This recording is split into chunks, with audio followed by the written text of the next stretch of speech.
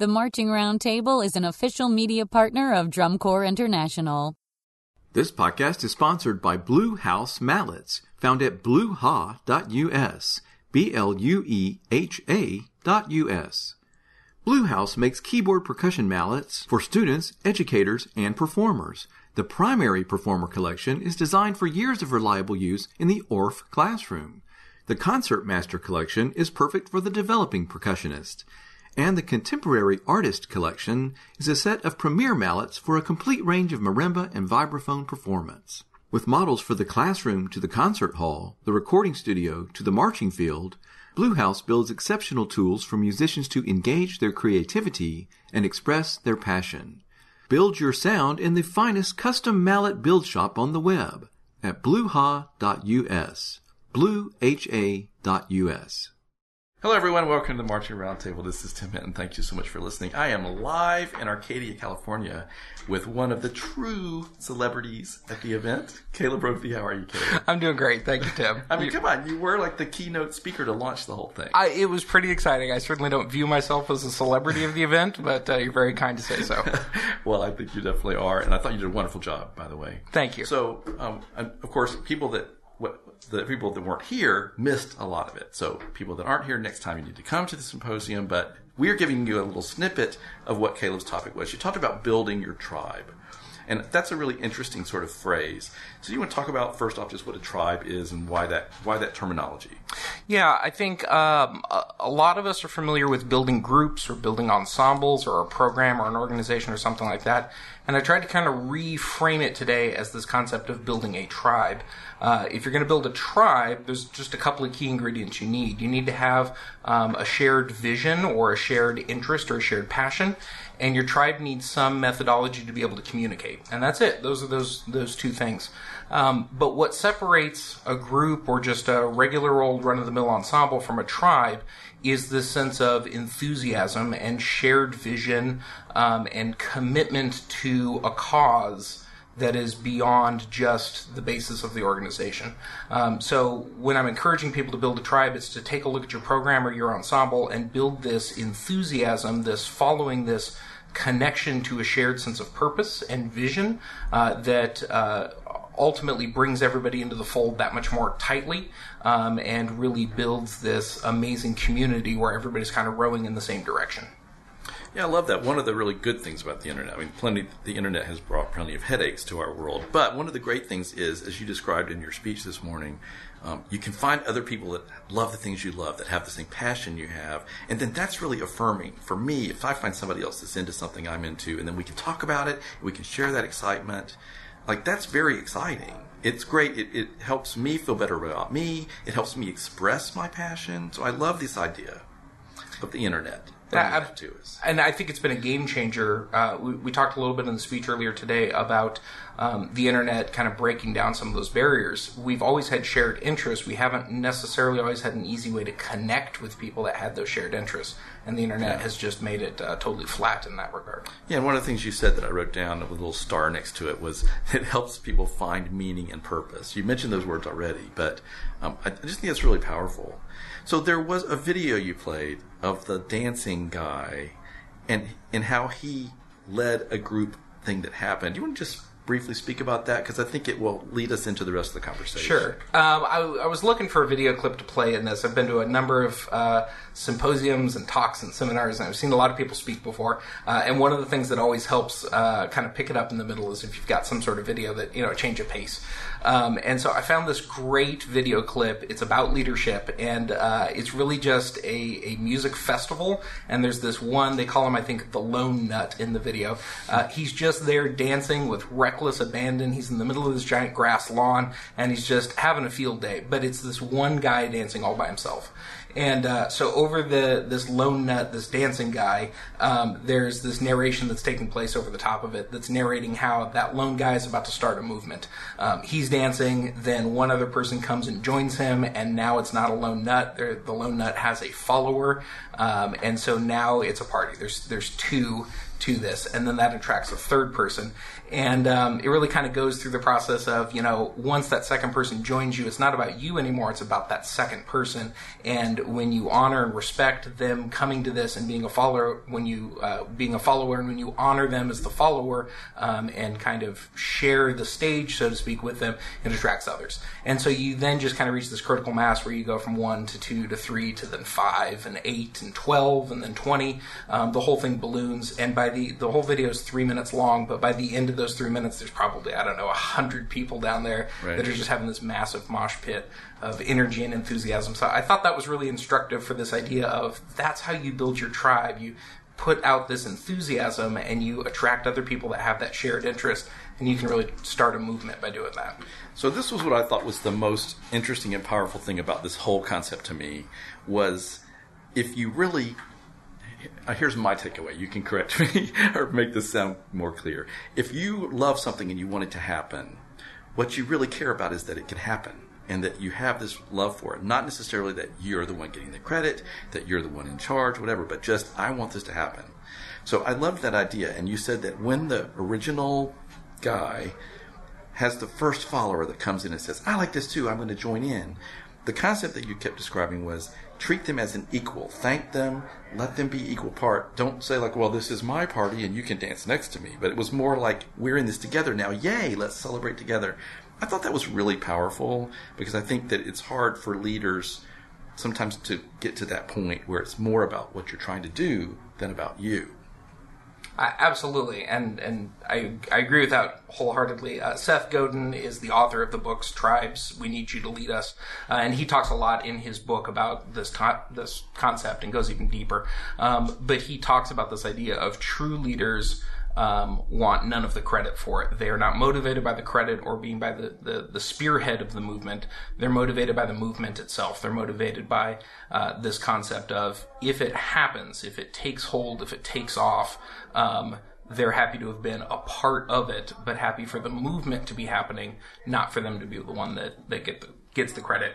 And in that video, it talks about how important that first follower is because that's the person that takes the risk and says, all right, I'm going to follow this movement. And that first person may ultimately end up getting the credit. But if you're the leader of the movement, hopefully what you're looking for is not necessarily that credit. You're hoping for that idea and that vision to thrive, and hoping to facilitate that. Yeah, I just love the idea of that first follower is being incredibly brave. I think we're talking a lot about bravery this weekend and taking chances and putting yourself out there and going for it and digging in, as has been said. So I love that idea.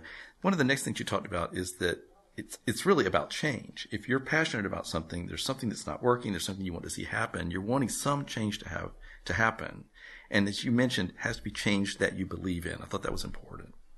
Thank you for saying that. Yeah, it's one of the things I believe in a lot, and I was fortunate enough last year to be able to give a talk as well, and the concept of that talk was change, the change that we need in education. I'm an educator through and through, and so this is something I spend a lot of time thinking about.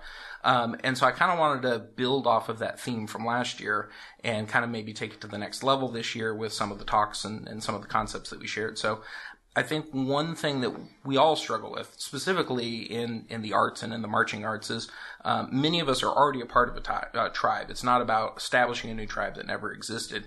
It's about looking at your tribe and figuring out what could be better, what could be optimized, what could change in essence, and then having the guts to try something new. Maybe it's successful, maybe it fails, but within all of our tribes, we're really looking for somebody to lead those efforts going forward, and we're looking for somebody to lead some change and some revolution and some reimagination of the way that we do things to truly make it an even better experience for everybody. Right, but change is super scary. Incredibly scary. One of the scariest things out there. Right. So again, we're talking about being brave, but like, all right, let's make this better. Let's figure out how to make it better. Then the next point, which I thought was also equally important, was it's okay to be wrong. It's okay to fail along the way. So here we are. We're talking about making a change. And then it's like you have to be willing to not get it right the first time. I feel like there's some things in our culture where people are very afraid of not getting it always right. But nothing good ever happens if you don't Absolutely. try and mess up. Well, I think we play it safe a lot of the time because that's a comfortable place to be. I know we certainly do that in the arts. We do that with performance, and specifically in the marching arts a lot. We talk a lot about trying to be very successful at a performance, successful at a competition, so to speak. And the name of the game is usually to make as few errors as possible. Now, don't get me wrong. I'm still anti-errors. I'd like to, I'd like things to be as polished and pristine as possible.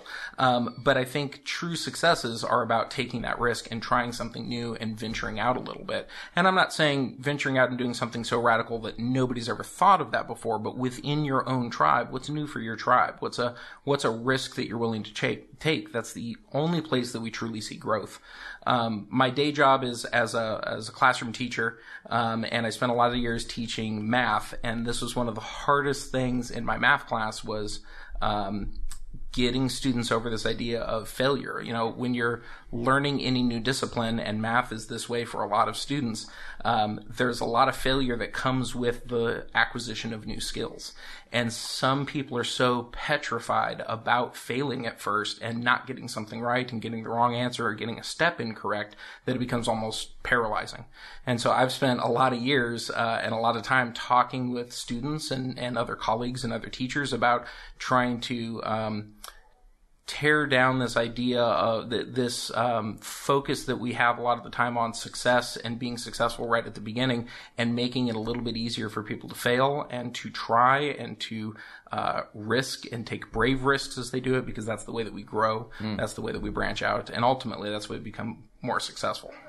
Yeah, I got to tell you, I'm loving talking to you right now, Caleb. And the thing that I love about being at a symposium like this is you get to rub elbows, talk to, shake hands with, have conversations with people that have these great ideas, that are taking chances, that are sharing passionate, fun, exciting ideas. Like, I'm really having a good time being here. So a couple things about this that I want to mention and ask you about. When you're deciding to make those changes, I think there's something also about getting enough experience and learning enough that you know which is the right change for my group right now. Like, we have these changes, but how do you decide what's the right next change? Yeah, and I don't know that I have a perfect answer for this, because I can't speak to everybody's group or what the right changes would be, or where everybody is in their career arc or their trajectory to figure that out. All I know from my personal experience is when you have a good idea, don't sit and wait on it, try it. And when you try it and it goes well, put that in your bank, so to speak, of, I know this works, I know this approach works, or this made things better. And also, when you have an idea and you try it and it fails disastrously, that's as instructive as a successful first step. Right. You can also put that in the bank and go, okay, well, I know this didn't work. So specifically, what things should you try? What's appropriate for your band or for your group? I don't know. I don't have the foggiest idea what those things would be. I just know that most of us that are educators and charged with standing up in front of other people and guiding a group have an innate sense of something that could be different or could be better, or we would like to try something. And the biggest, most important part of that is being willing to take that first step and go, I'm going to give this a shot and see how it goes. Yeah, that's really smart. And the other thing, too, is to have mentors and friends who you trust, who you can say, I'm thinking about doing this. Or have you ever tried this? And maybe they will warn you off a little bit. And you're so right. And that's why events like this are so powerful, because you get to interface with all these other people that you probably don't come into contact with on a regular basis. And you get to build that network and then bounce those ideas off of other people and share as much as possible. And like you said, pick up some mentors and learn from them, both their past successes and their past failures, because I think we've all had a bunch of both. Right. And we need those connections. We need people that we can talk to and say, I'm having this problem, and maybe it's somebody that's across the country that you met at a symposium, who knows. The other thing I want to just go back to and mention again, we talked about taking chances, getting an idea, trying something, not playing it so safe. I just finished a course at marchingartseducation.com with Scott Chandler, and he talks a whole lot about taking an idea and then making it your own. Figuring out, how can I don't want to copy somebody that's doing something I think is cool. How can I take that and make it my own version of it for my own group and my own situation? I just want to highlight that, because I think one of the things that's frustrating to me about our marching arts activity is that so many groups seem to play it safe, and it's like we're all doing the same Winter Guard ballad, or we're all doing the same show format with our marching band or whatever. And I'm like, we all want to be competitive, but there's so much more to it than just trying to win. It can be we really also want to have a great time and try things with our students. One of the least successful marching band shows I ever had as a director was everybody's favorite year going back, because we had this great experience of trying this thing and experimenting. I mean, Caleb did a whole show of Rite of Spring, which was insane. It was so ridiculous, but like, we loved it. I look back on that year really fondly. So I don't know what I'm asking you to say about this, except don't be like everybody else. Figure out how to put your own spin. Yeah, I would agree with that. I think, look, the activity is instructive in and of itself, and I would encourage everybody, whether you're a seasoned veteran or an aspiring, up-and-coming educator or designer, be a student of the activity. Study everything else. Watch everybody else's show. Watch everybody else's rehearsal techniques and performance techniques. Absorb it, because that's how we learn. There's no manual that teaches you how to do all of this. We are a tribal mentality. I mean, to go back to our theme from all of this, where it's tribal knowledge. You get in there by experiencing it and seeing everything else. But once you've done that, I think it's really important to take a step back and realize that you are not the same as all the other designers or the educators out there. And the other thing that is even wildly more different is your students and your ensemble are unlike any other one that's ever existed, even year to year. So one of the most important things we can do is to think about our own program or ensemble's identity. Think about our students. And I think when Scott talks about putting your own spin on things, your own spin on things should be custom tailored to the composition of the group that you're working with. Who are my students? What makes them tick? What motivates them? What can I tap into that will make this special and unique? So that even if you're doing show A and you're going to perform it with Ensemble 1 and Ensemble 2, those two should feel very different from each other, even if all the content is the same, because the groups that bring it to life are so different. And so that would be my advice and my recommendation for putting your own spin on things, or think about how that idea works for you and your language and your vocabulary and your creativity, and think about how that works for your students and what motivates them and what they're going to be able to bring to life and make unique, because our activity is all about identity. It always has been, and those that recognize that as quickly as possible and as early as possible are usually the ones that end up doing phenomenal things and changing the activity. Yeah, that's great. Great advice. I love that. Just a couple more points from your talk this morning that I thought was really helpful. You talked about being brave enough to wear your passion on your sleeve, tell stories. Like, I love that idea. Can you talk about that? Because I want, just free yourself to let your freak flag fly. I believe that was said somewhere today in something. But, wear your passion on your sleeve. I love that. So my first teaching experience was teaching basically a marching band and an indoor percussion ensemble. This is before I went to credentialing school and earned my teaching credential. This is before I formalized anything in terms of classroom instruction. And I did not know very much back then. There's a lot that I did not know. What seemed to work for me, though, was creating a relationship with my students. And that relationship is established by you being who you are. And so I think each one of us will ultimately be the most successful we possibly can be when we get to know the students that we're teaching, and when we share our passion and our enthusiasm for whatever it is that we do and show that on our sleeve. So I always try to make a big point about that with my students, of showing them why I was so deeply invested in whatever we were doing. Or, if we're about to rehearse something and we're moving beyond just the technical details and we're trying to make sure that the music is going to make a connection with the audience, I would try to, as eloquently as possible, articulate what I want it to feel like, where I want them to go as musicians, where I want them to take the audience as musicians. That always seemed to be so powerful, because it was authentic and it was genuine and it was me through and through, and they connected and resonated to that.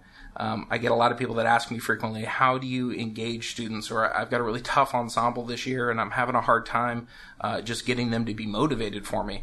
And I always start with, tell them a story. How did you get here? Why are you here? Why is this what you put your time and your energy into? People respond to that. People respond to stories of passion and enthusiasm. They can identify with that. And it really does help to break down a whole lot of barriers. So whatever it is that motivates you, the more the people that you work with understand those motivations and understand who you are, I think the more successful you can be. That's fantastic advice. They will follow your passion. It's so contagious. Absolutely. It's amazingly contagious. I love that. That's great advice. Okay, a couple more points.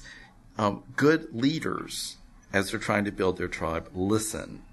You said be willing to listen, and people want to be heard.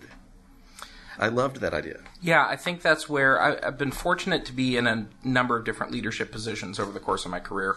And I think as a student of leadership and somebody that pays a lot of attention to about it and looks at different leadership styles, I think this is where some leaders come up short, is they start to think that leadership is about them standing on the bow of the ship, pointing the direction necessarily, without taking the temperature and the pulse of the people that are a part of their tribe.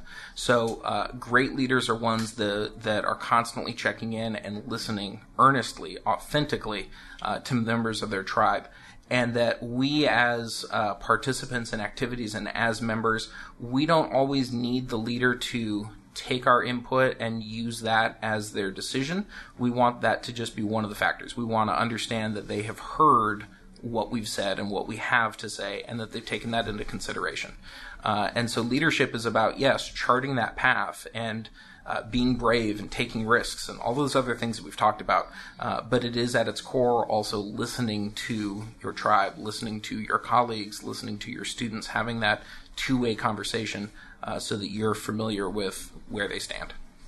Yeah, that's great. I had a wonderful principal, Dr. Jenny Springer, when I was teaching, and she taught me a lot of really valuable things. But one of the things she told me was that when a really, really upset parent comes to see her as the principal, she said they just want to be heard. She just sits down and she lets them say their piece.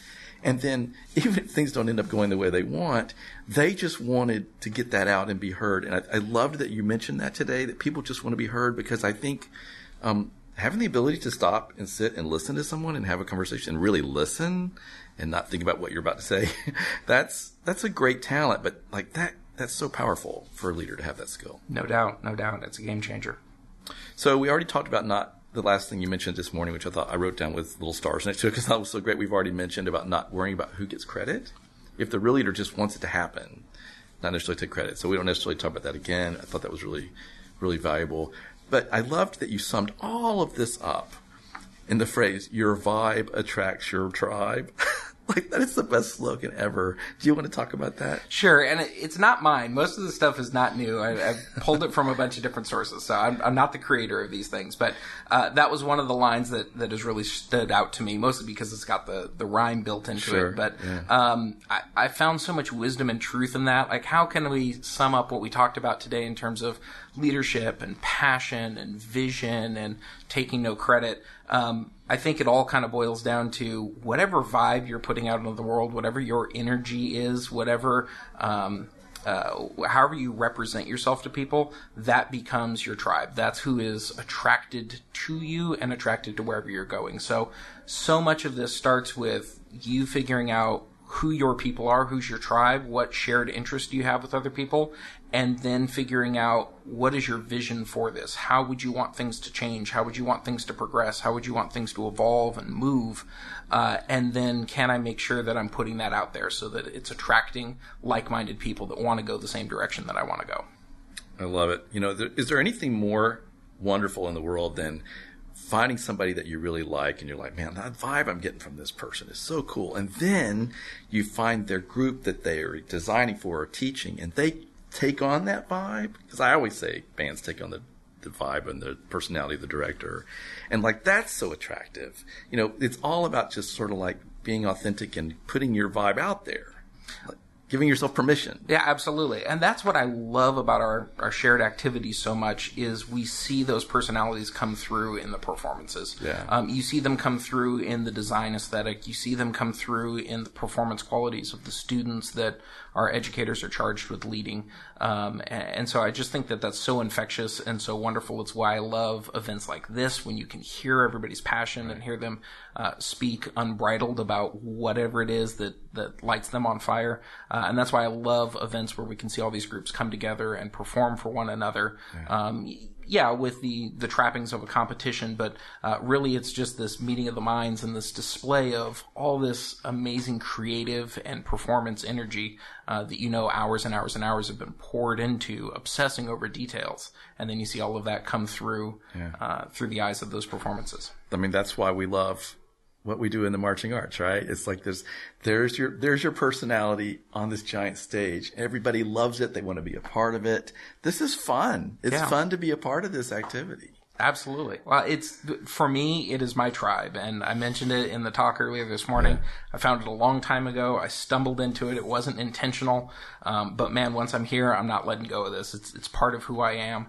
It's part of who I will always be, no matter what I do, no matter what other pursuits or professional avenues I go down. The marching arts activity in general is my tribe, and so I couldn't love it more and couldn't be more honored to participate in this event. Your speech this morning was great, and I'm glad you're in our tribe, Caleb, because you're bringing good things to our tribe, and just we can hear from talking to you the impact that you're having. So thanks for all the work you're doing for our tribe in the world of marching arts, and thanks for taking time to talk to me. I know you're in the middle of a busy symposium, so thanks for stopping to share this. Absolutely, Tim. It's an honor. I appreciate it. You were great. Thank you. Watch for an entire series of podcasts recorded live here at the Arcadia Music and Arts Symposium. Some will be released this weekend while the event's going on, and then many more all throughout the summer.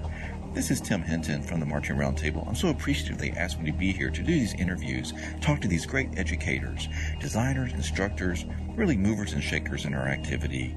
Of course, this is just a snippet of the great information, so I encourage you to consider trying to be here live in the future. You can interact, make connections. It's a great environment. Go to arcadiasymposium.com to find out more, and watch for these podcasts all throughout the summer.